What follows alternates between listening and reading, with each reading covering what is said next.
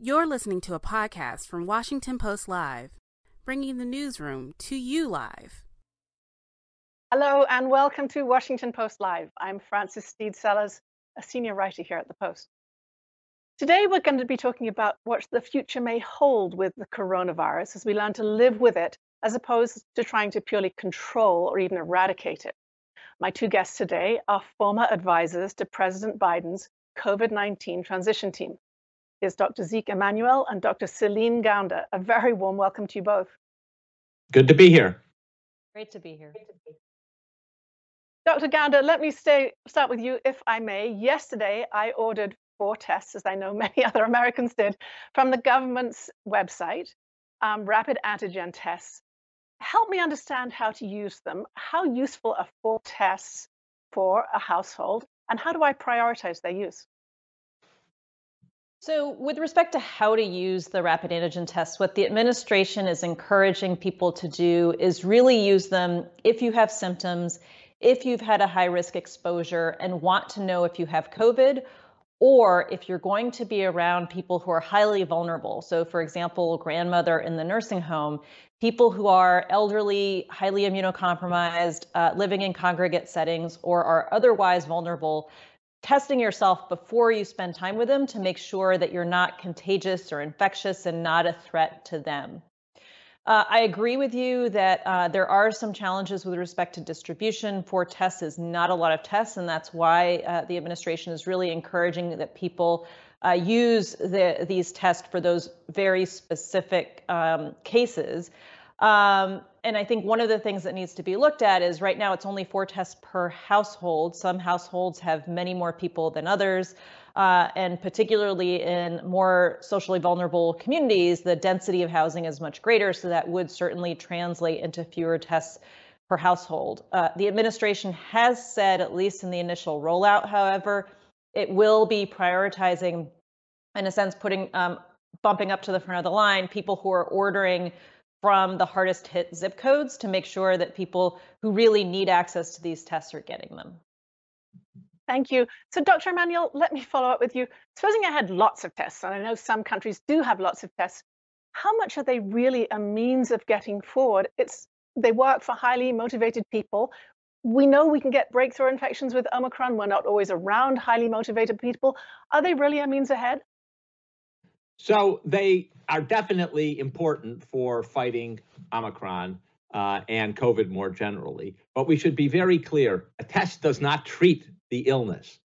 The important thing of using a test is try to block transmission from someone who's positive. That's really their use. So as Celine said, if you've been exposed, to test to find out whether you have turned positive and therefore need to isolate to prevent additional spread and transmission. That's their best and most important use. When you've had COVID and you're coming to the end of the 5-day quarantine period, do you test to then determine whether to go back to work or to go back to visit someone? Those are the kinds of situations where the test is helpful. And again, the test is helpful in trying to break the cycle of transmission. They're not helpful in any way because they don't treat the illness. I want to talk more about this new normal you've been advocating. But first, Dr. Gounder, can I ask you what you hope to hear from President Biden this afternoon, who'll be holding his first press conference of 2022, which marks his first year in office?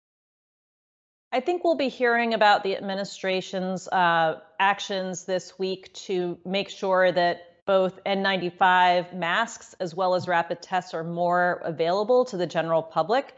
I am hoping to hear more about how they will scale up those supplies, and in particular, how they will make sure that more vulnerable people have access as well. And we know many of these people, and I can tell you just from my own experience caring for patients on the wards at Bellevue, many of the most vulnerable people have difficulty navigating a website. Many of my patients who are not vaccinated still are little old ladies who are barely hanging on, trying to live at home on their own, undocumented immigrants who are living under the radar. And it's not because they don't want to get vaccinated. It's not that they don't want to wear masks or get tested. It's that they just don't have as easy access to these kinds of resources. So I would really like to hear, how will the administration be addressing those communities in particular?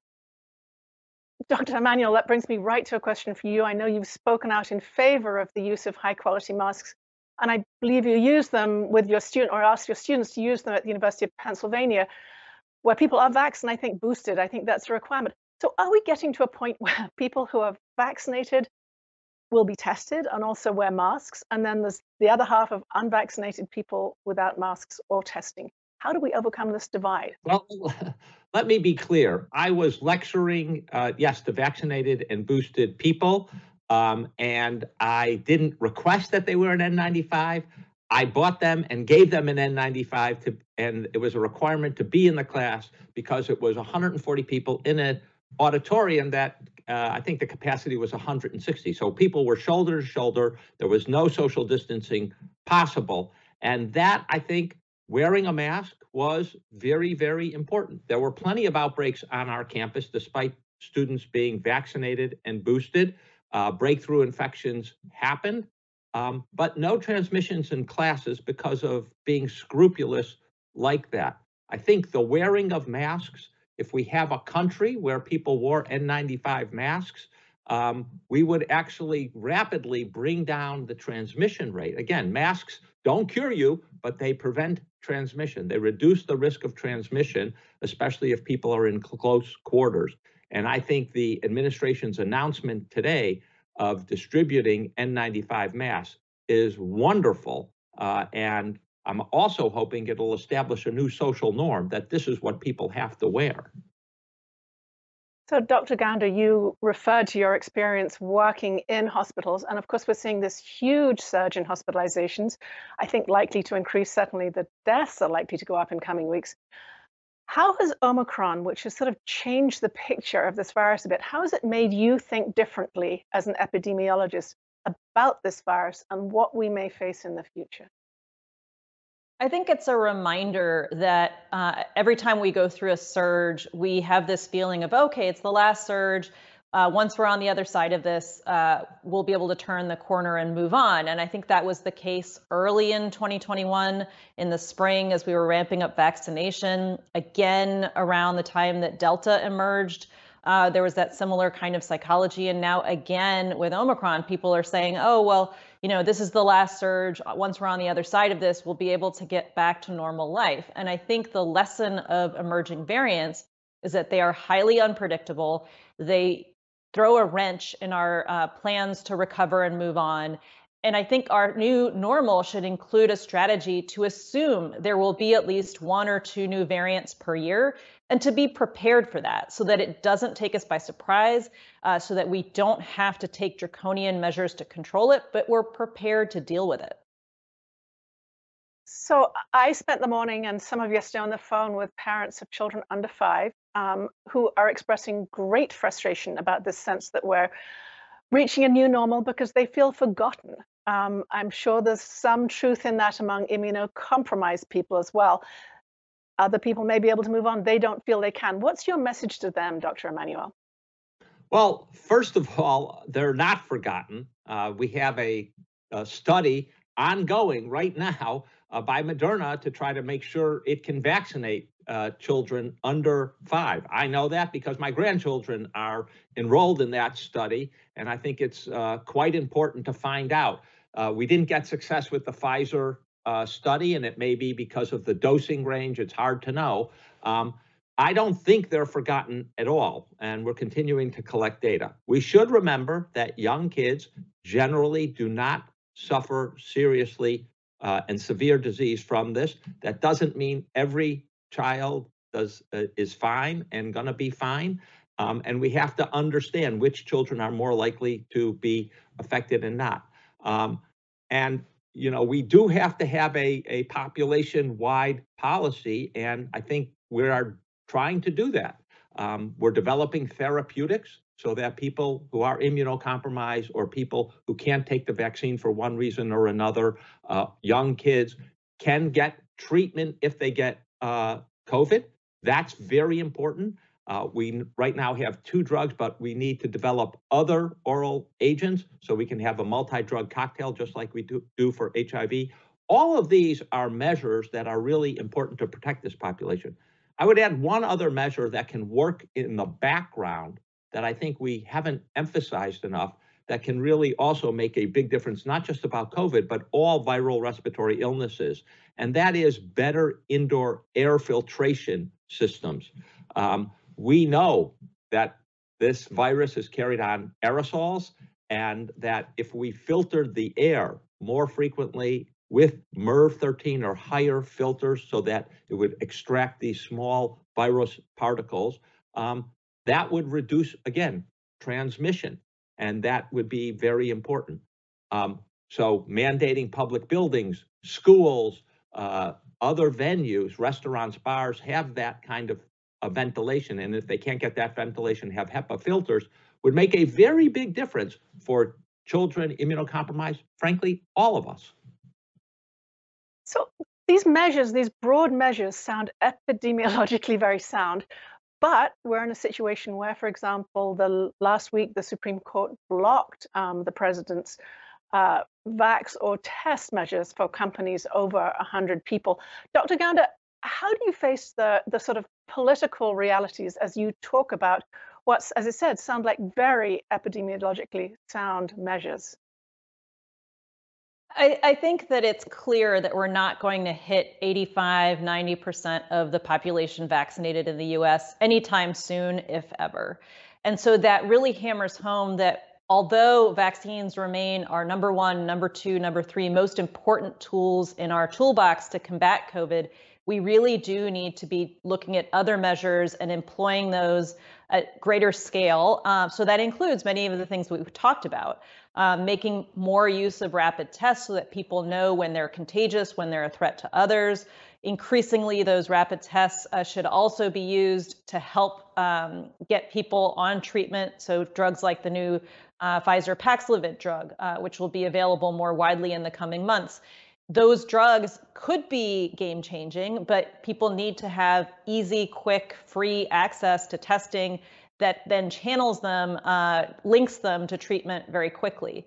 And then finally, as Zeke was saying, other measures like ventilation and air filtration, which are really important because they do not rely on individual behavior and can also be a place of public-private partnership to scale up those kinds of infrastructure improvements in public buildings and elsewhere.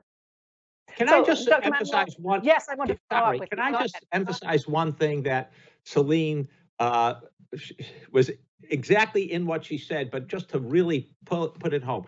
The best way to protect kids under 5, to protect the immunocompromised, is to disseminate vaccinations throughout the population and bring the case count and the circulating viruses down so that there's a lower chance that those vulnerable groups will be exposed to virus. We're not getting to 0, we're reducing the risks. And that, I think, is a very important psychology. Parents who, in the past didn't obsess about the flu, they just went on their business. When we get down and there's not that much COVID, it's not going away, but it's present at a much lower level. And the people who get it don't get hospitalized or die at a very high rate. That actually should allow us to get to a new normal and allow parents to ease up. And the best way to get there, again, is vaccination and reduce the ambient rate of the coronavirus circulating. But Dr. Emanuel, I really want to follow up on this. We've had this setback last week for the Biden administration's vax or test mandate in big offices. Are there other levers the administration should pull? Are the president's hand tied, or do we look at vaccination for domestic air travel? I don't know. How do we make this politically possible for the president? So first of all, I think you're revealing something very, very important in the way you asked that question, which is the Supreme Court ruling was not really a legal ruling. It was a very political ruling. And that is a serious, serious problem. I think we need to do 4 things, and the president can try to do 4 things. The first is we have some mandates that OSHA can do, and it did appear that the Supreme Court left open more targeted mandates where workers are necessarily exposed, where there's documentation. So, for example, in the meat processing areas, so a more targeted OSHA ruling may go through. Second, as you point out, the federal government does control interstate travel, and making it safe through requiring vaccination is something that I've been advocating for months and months and months, and I think that would be a very important change. Three, we can work with states to vaccinate children between 5 and 18 in schools and make COVID vaccine a requirement, just like tetanus, just like diphtheria, just like measles, to going to school. I think that's very important. We've got plenty of federal aid going out, and you can tie the federal aid to these kind of requirements. We know that that's legal. And I think we also need to be aware that there's a lot of misinformation out there. There are many reasons people don't get vaccinated. Only 15% of the population is really committed to not getting a vaccine. There are many more people, about 20% of the population, who are perfectly willing to get vaccinated, but for a variety of reasons, like Celine mentioned, hard to navigate a website, not knowing where to go. We need to get to them, and we need to, among other things, remove the misinformation that is keeping them back. That's going to require tackling big tech and the misinformation machines that are Twitter and Facebook and Instagram and all of those other platforms that allow people who have a faulty view to keep hearing that faulty view rather than to begin hearing the facts. Getting people out of their information bubble is going to be critical to breaking the misinformation trap. Well, we're going to leave it to legal scholars to look back on that ruling. But Dr. Gounder, I do want to ask you about building trust in the vaccines and masks. Are there strategies you have in your head that have not yet been employed that could make a difference to these numbers and in public confidence? The administration has employed a number of different approaches, beginning with trusted messengers from inside communities.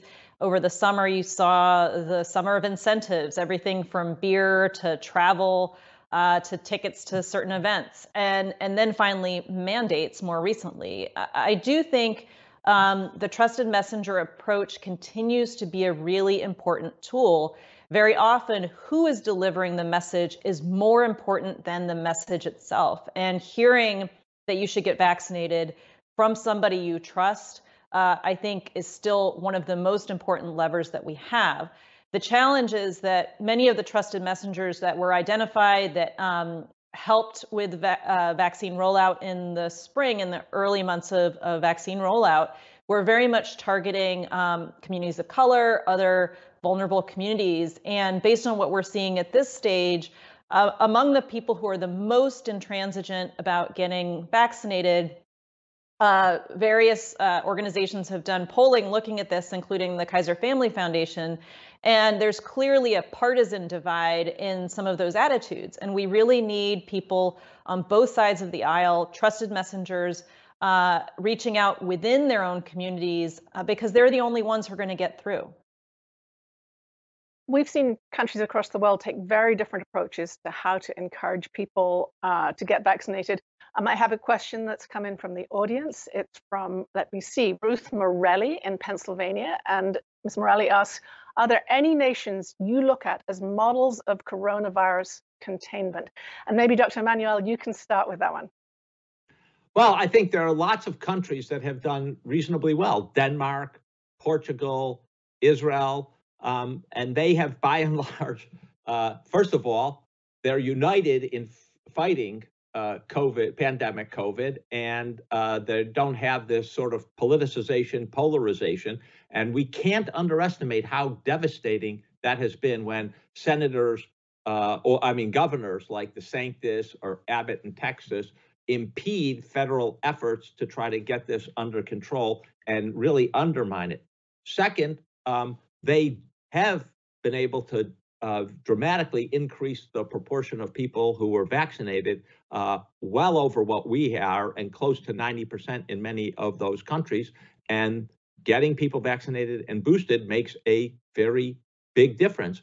And in those countries, as I think you pointed out and hinted at, trust in the public health message has been critical. I have to say, our CDC has been less than good at engendering trust by the population because of its confusing announcements, its changing announcements, and that really does need to change on the federal government level. We know that trust is very heavily correlated to actually outcomes and containing COVID and getting the incidence rate down. Again, let's remember for the audience, we're not getting it to zero. It's going to be here with us forever, as far as certainly for our lifetimes.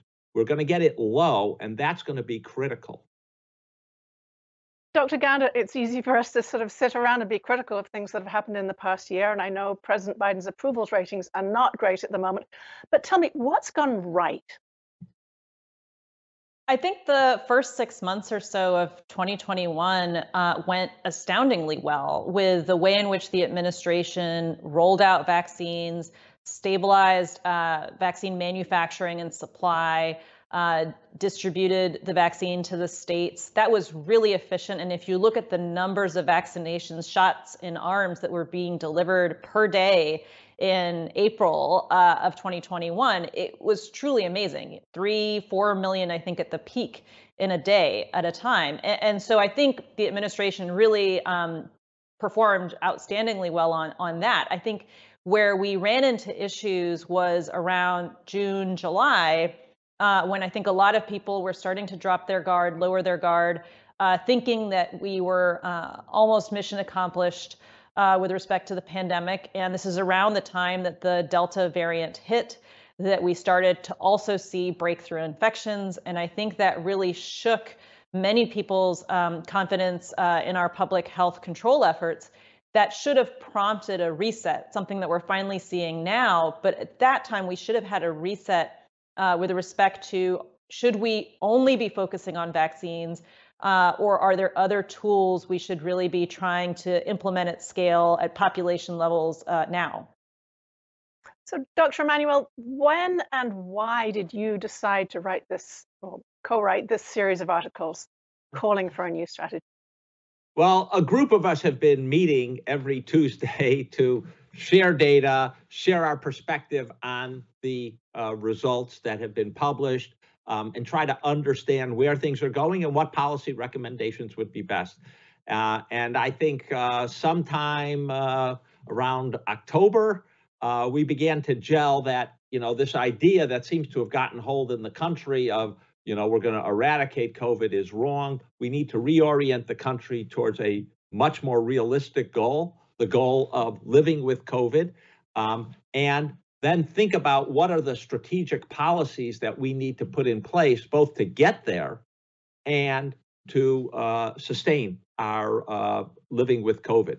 And it was that reorientation, that the fact that we thought the country needed that, and the sort of baby steps to a strategic plan that we thought would be helpful, again, for everyone in the country. The whole country needed that reorientation, not just the administration or not just some parts of the country. And so that was what really impelled us to come together and to try to write these three viewpoints that were published in JAMA.